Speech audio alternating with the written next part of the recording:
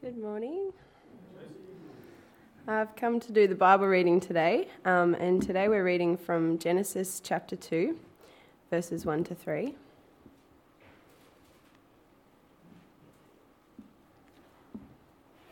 Ooh.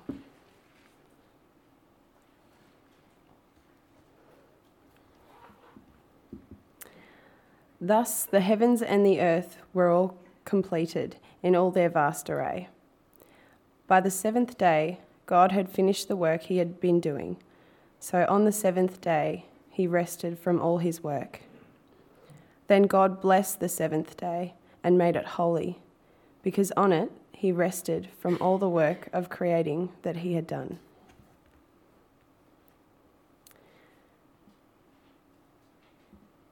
And our next verse is from Exodus 20, verses 8 to 10.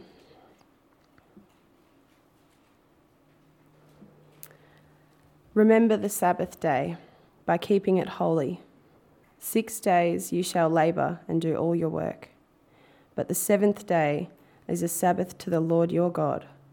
On it you shall not do any work, neither you, nor your son, nor your daughter, nor your male servant, nor your female servant, nor your animals, nor any foreigner residing in your towns.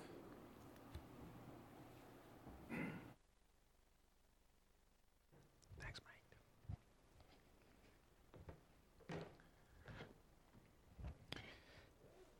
Thank you, Josie. I've got some colouring in bits here, and if you are a person who need to draw or write or doodle to help you concentrate and engage and interact well, please feel free to grab one. There's just a little. But there's no pencil there.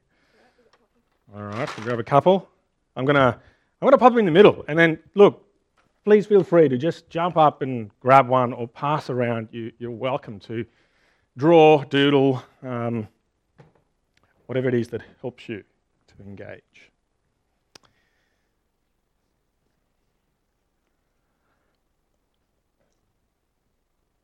If I was to ask you this morning, and just think about it for me, will you, just in your mind, what does it mean for you to rest? Resting. If you're a Christian and you're familiar with Christian language and maybe the second Bible verse that we read, the Bible or the Christian word is Sabbath. What does it mean for you to Sabbath? Now there might be a whole heap of things that come to mind and that you have sitting in your head. But can I suggest that what I think most of us might have as a default, and that's certainly what I would jump to first of all when I hear the word rest. What does it mean? Well, here's what it means. It means that I've worked hard, I'm tired, exhausted, fatigued. I need to rest so that I can recover, refresh, so that I can get back to work. Right? Now we see that in many ways. If you're going on a long bike ride or a walk, you need to walk hard, stop, rest so that you can keep walking. And, so we would say the same happens in the course of a week. So we would say even corporate psychology would jump on this bandwagon and say, well, if you want to actually up your productivity as a company or a business, you need to let your people rest because they need to recover. They need to replenish, restore, in order that they can keep being productive. Right? Rest is recovery from work. That's what it is. And in a certain way, the Christian church has started to very much think the same way. This is God's loving provision to give us time to recover, to return back to the work that He's calling us to do. Can I suggest to you this morning that rest is that, yes, but it is a lot more than that. Sabbath is that, it's no less than that, but it is fundamentally a lot more than that. I would say it's not even primarily about that. It's not the first thing that we should get jumping into my head when I think about rest. And I want to show you this morning from Genesis what it is. What is it that should jump into my head when I hear the word Sabbath or rest, right? Come with me as I unpack it. We're part of this series through the first 3 chapters of Genesis. We've done the first 2 verses. God created the heavens and the earth. We've looked at the 6 days in the first chapter. Ryan told us that God has formed the earth and then He's filled the earth in this sort of, I'll put the symmetry up again, and then we get to the 7th day, the last part of the creation story in the first chapter really, and really this bit belongs to the first chapter, the whole poem. So I'll put the verses up for us that we read this morning. We're going to return to them and sit in them a bit today.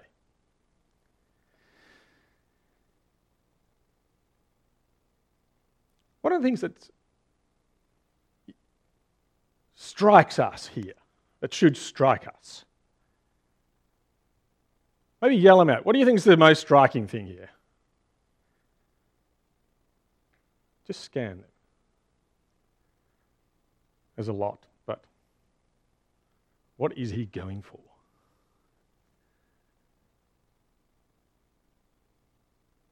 Anyone have a stab? Yeah, there's repetition. Yeah, we're going to get there. Great pickup. Yeah. We're thinking of God. God rested. So the question here must be, first up, was he tired?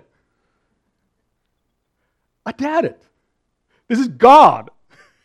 Inexhaustible, omnipresent, omnipotent, powerful, inexhaustible, inexpressible. This is God. There's no way He's tired, that He needs to recover from exhaustion so that He can keep going. And yet, He rests. So off the bat we see here, folks, that whatever rest or Sabbath is, it's not, firstly, primarily, about recovery from fatigue. Because otherwise, God Himself would not rest. Okay, so it's not that. Then what is it then? This is what we now need to center our thinking about. I want to put before you what I want to suggest to you today it is about. Now, it may be about a lot more than this, but this is the thing I want to hammer today. And I think it's an important thing about what rest is. Here's what I suggest to you it is. The Sabbath is about finding meaning in moments spent with our magnificent Maker. Meaning in moments spent with our magnificent Maker. I could even add another M word because this is integral to how you spend that moment.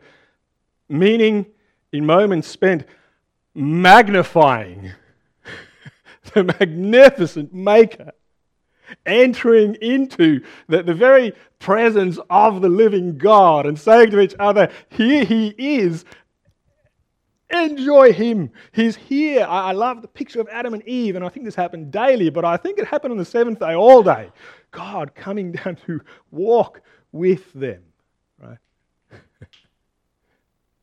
I put it to you today, that's what rest is. It's what Sabbath is. It's why God Himself rests. He stops. He says, now, this day has one purpose, and one purpose only. It is for my people to say, there is going to be a moment in the spread of every 7 days where they are going to find the ultimate and true and highest and sweetest meaning in my presence with me. That is what is going to be the high point of their existence, of creation. And we see it so clearly. I want to illustrate it with a story, but before I do that, I'll just stay in the text for a little bit. We see it so clearly in the whole chapter 1. If you would ask yourself, if you've been here the last few weeks, you read the whole creation story, right? And you ask yourself, what is the high point? What's the climax? What's the sweet spot of this story? And we would often say, well, it's the creation of mankind. It's Adam and Eve in the image of God, and that's the climax. And that is true to an extent, in the sense that of all the created living creatures with which God fills the earth, mankind is different. They are the high point. But of the story as a whole, I beg to differ. The sweet spot is the Sabbath. It sits on its own. It sits there as the end, as the crescendo, the sweet, best part of all that God has created is this seventh day where He said you're going to stop, and the thing you're going to do is you're going to have me. And I'm going to have you. I love that song we sang, Jesus, you are mine. I get to sit and be in your presence, spend moments with you, our Maker. That's what it's about. That's what Genesis tells us it's about right off the bat. The repetition that we see in Genesis is so beautiful. How it says, well picked up, David, the seventh day, the seventh day, the seventh day. Whenever anything's repeated in the Scriptures, it's because I want to say this is important. There's something about the seventh day that the creation story says that's different. This day is different. It's not like the others. It's in a sense, more important. It's, in a sense, the most important. It's the one that matters more than any of the others. Right? And how vastly underattended to it are we?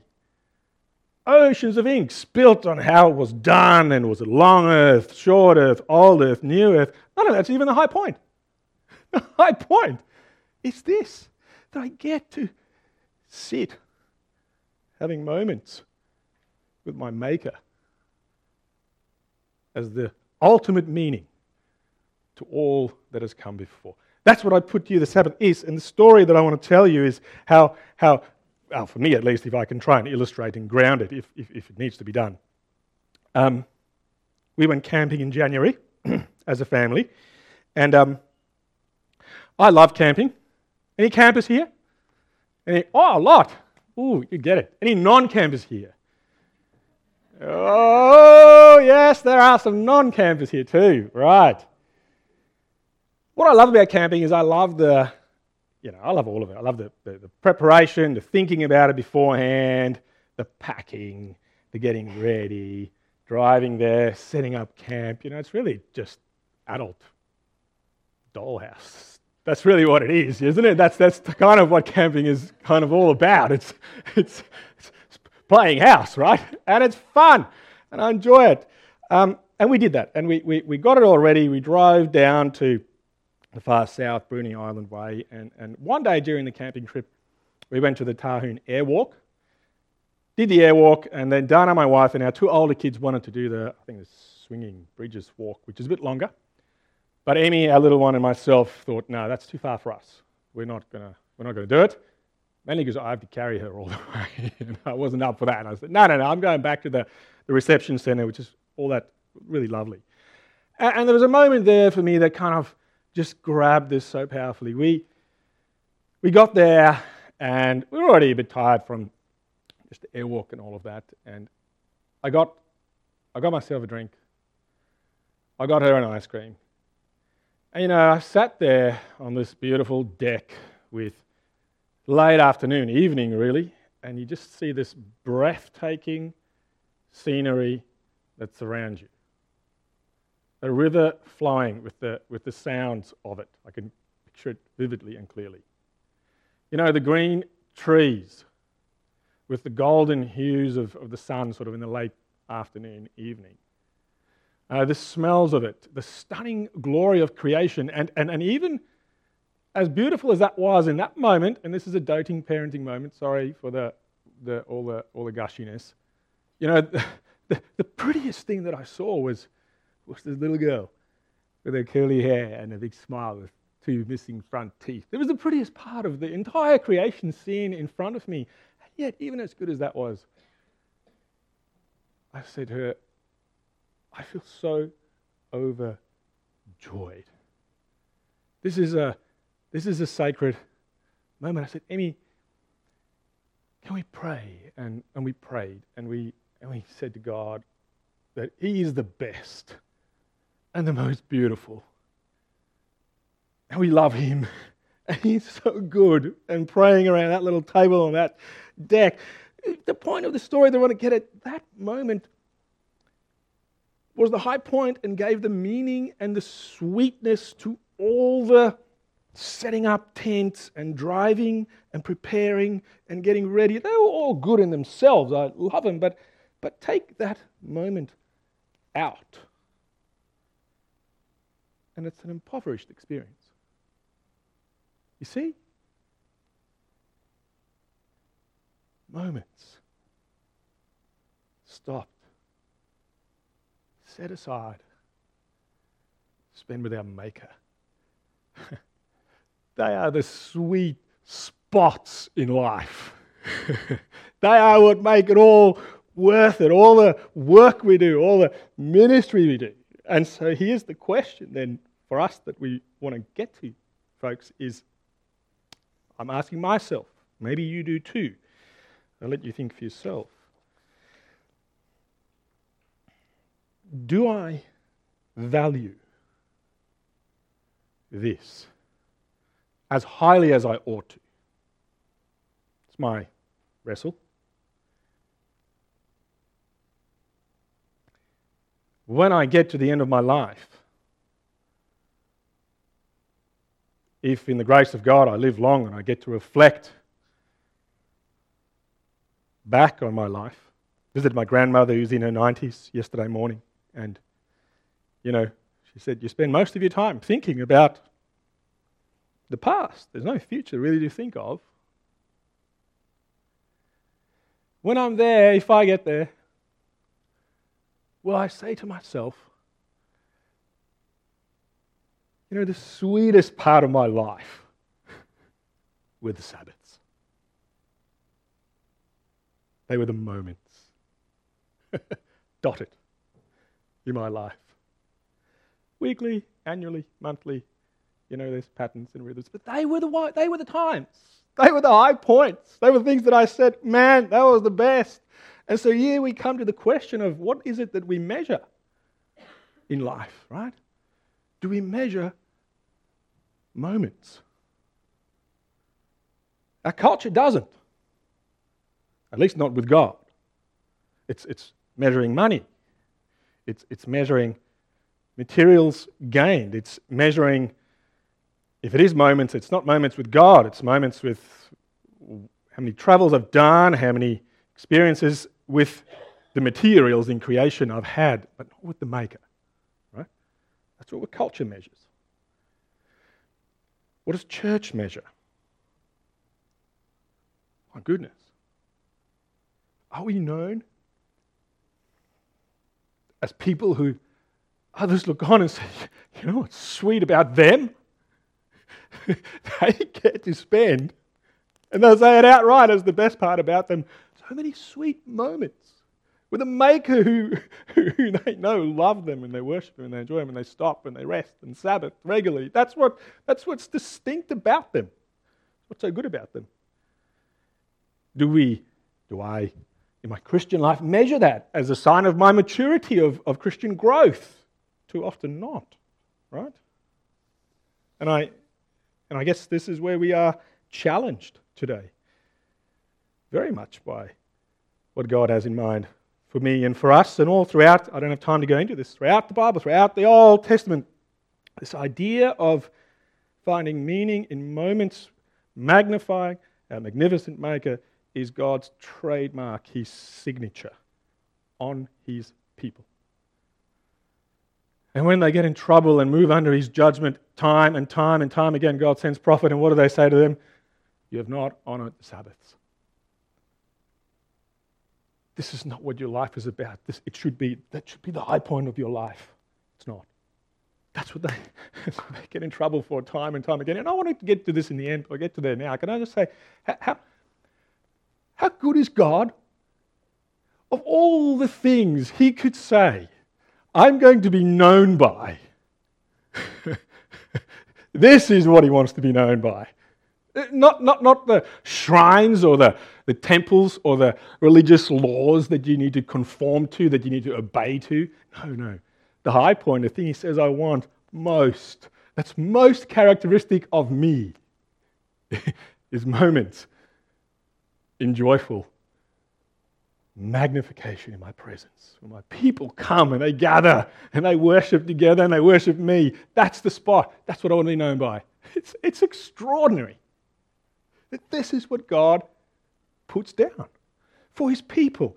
And we've got to look at it and go, at the very least, how marvelous is he that this is his thing. I asked myself the question, like I said, to return, and I'm going to move to a conclusion very shortly. How serious am I about this? What do I measure? And I can't be too prescriptive here because, life is complex and always difficult, and we live in a world where this is not encouraged. Nothing in the world is geared for you to live out this life. Nothing. Nevertheless, for myself, I think the level of seriousness I should treat this is to ask myself some questions like these, at least in principle. Can I live in a smaller house with a lower mortgage so that I have to work less in order to Sabbath well? If I can say to my children, we'll only do one sport this year instead of 4, so that we can learn to Sabbath well, will I? If I can avoid banking all my leave, our elders will say, well, you definitely don't do that at work, because I want to get the payout and I'm a hard worker, instead of spending extended moments in a year with my magnificent Maker. I should do this, right? Don't bank your leave. If I can avoid working on Sundays so I can Sabbath, including gathering for worship, I should. If it's up to me, if it's possible. Which leads me nicely, I guess, to the last question before I finish. And again, let me say, this is complicated. It's not as black and white as we could easily make it out to be. We could easily make it out to be hard and fast, and some churches and Christian traditions do that. They'd say, the Sabbath is a Saturday, 7 a.m. Saturday morning, 7 a.m. Sunday morning, nobody works. That's it, that's the block. Done. Or Sunday. Can't be hard and fast on this. For various reasons that I'm not going to explain here, it gets very complicated. So I'm not hard and fast on this, but I'm also not going to go, doesn't really matter. It does matter. Can I suggest that we need to consider, since this is the way that God has laid down creation, that there is some time in your life, if you're a Christian, and even if you're not, I'd love you to see the beauty of this and the benefit of it for your life. That there is a 24-hour period in your week and another block in your year. Let's say just on the weekly rhythms, because this is what we're doing. But you stop. You stop. And the 24 hours is spent. Various ingredients that should be part of this. Worship is one of them. Worship. It's the only purpose for that time. How you do it, we need to grow in it. Right? We suck at this, right? Fellowship with others, your family, your church family, your extended family, A unique kind of fellowship. Not the fellowship during the week. Come on, good morning. Good. Did you have a good sleep? Yeah, get your breakfast in and get dressed. We got to go. Great. Doing life together, fellowship in our family. Not that kind of fellowship. We stop. Special breakfast this morning. We sit and hear each other. Maybe with a special friend if you're single. We ask each other how we are. We read the Bible. We pray. Yeah, no, we do the devotions during the week. Yeah, I know you do, but I know how my devotions go with my family if that's the sort of thing you do. Come on, brush your teeth. Let's read. Come on, sit. Yep, done. Pray, bed, because I've got to go out and I'm tired. I'm sick of it. It's not great fellowship. We do it and we try, but this is different, right? This is a different kind of fellowship. It's an enhanced quality because it's the only thing we need to do. Nothing else. That's why we stop. Okay. So fellowship, food. Obviously, no work. Switch off your phone. Put it away. Get away from it. Stop. Initially, you'd say, "Well, I can't do that." It is a scary thing to begin to do. Yes, we're so far from this. But by God's grace will we learn. And by God's grace, as He teaches us and shows us, we will get to the end of our lives and say, hey, you know what the best part was about living? Sabbath.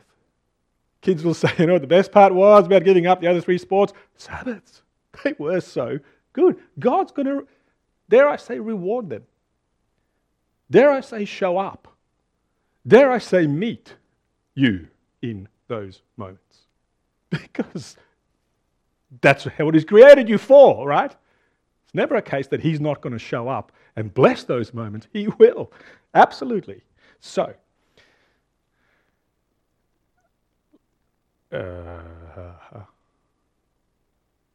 let's measure the moments with our Maker.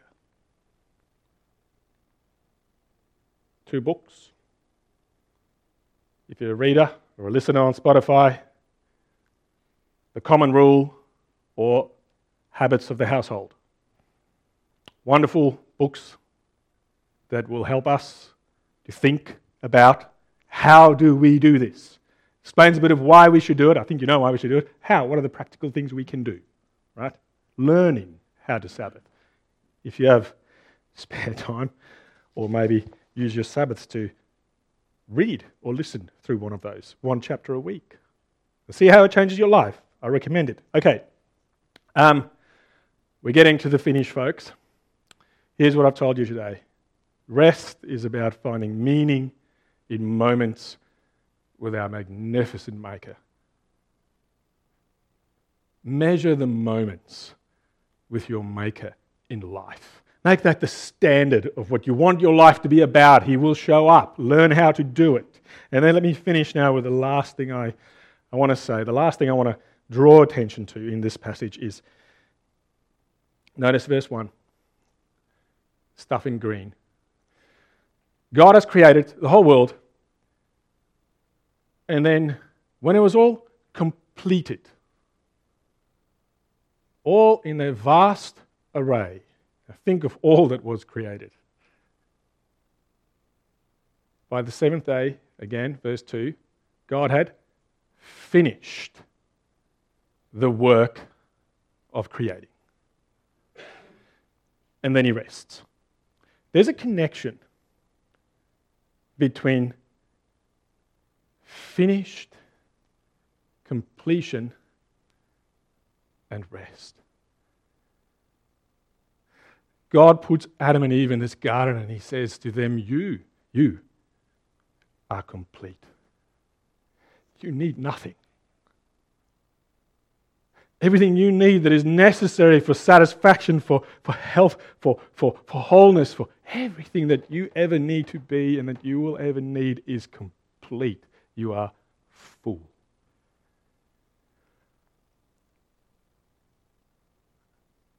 Now I'll be like Ryan. Getiri. In comes a liar. That says no.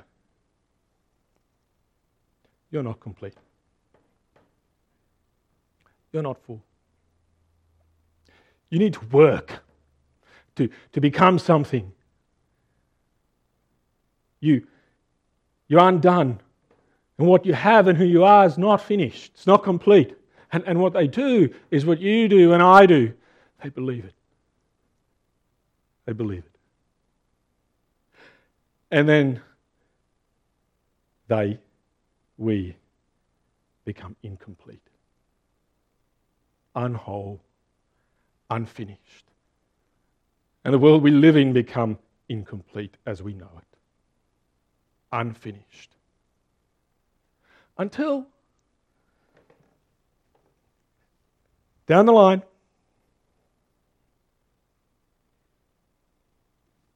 these words echo out in eternity. Again, in the Gospel of John. It is finished. It's complete again. You see, on the cross, where Christ dies, all the incompletion, all the unrest is removed. It's taken away. So that if you, me, stand in this place and we say, we believe it, we accept it, you know what? You're complete. You're full. You have all that is necessary for a human being to be full and filled and complete and satisfied. You have it all like they did and more, right? The great gospel of the Christian faith is that in Christ you're finished, you're full, you're whole, and therefore, remember, being complete and resting is connected. Be at rest, my soul. Be at rest. It's done. You are all you ever need to be in Christ. And He will shape you to live out that truth and reality that's already true of you. Of course, there are bits we want to see still and need to see, but it's begun. It is finished. You are complete. Rest. The great church father, Augustine, said, "My soul will not find rest until it finds its rest in thee, in Christ." That's where your rest lies. That's where we get it from. It's why this is all possible, to be people who find meaning in moments with our Maker. Pray with me, please.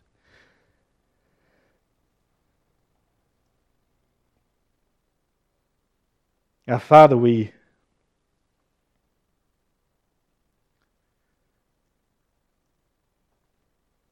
forget. We forget what we are and who we are in your rest. Father, the sheer, lavish, enormous goodness of what you've made, that it is so good, it is so complete, that we can rest, and we all don't believe it. Maybe not enough, or maybe the reality of it doesn't penetrate us deep enough. And I pray that it will today. I pray that such would be our deep experience of the finished and complete work of Christ. Lord God, that we will rest. That we would enter the rest, as your word says. Would you make it real at a deep, deep-seated level in our hearts, in our souls? And Father, from there, would you help us to live it out, to know how to live it out, make the choices we need to make, trust you that it would be worth it, and that we can't have anything better in life than the Sabbath.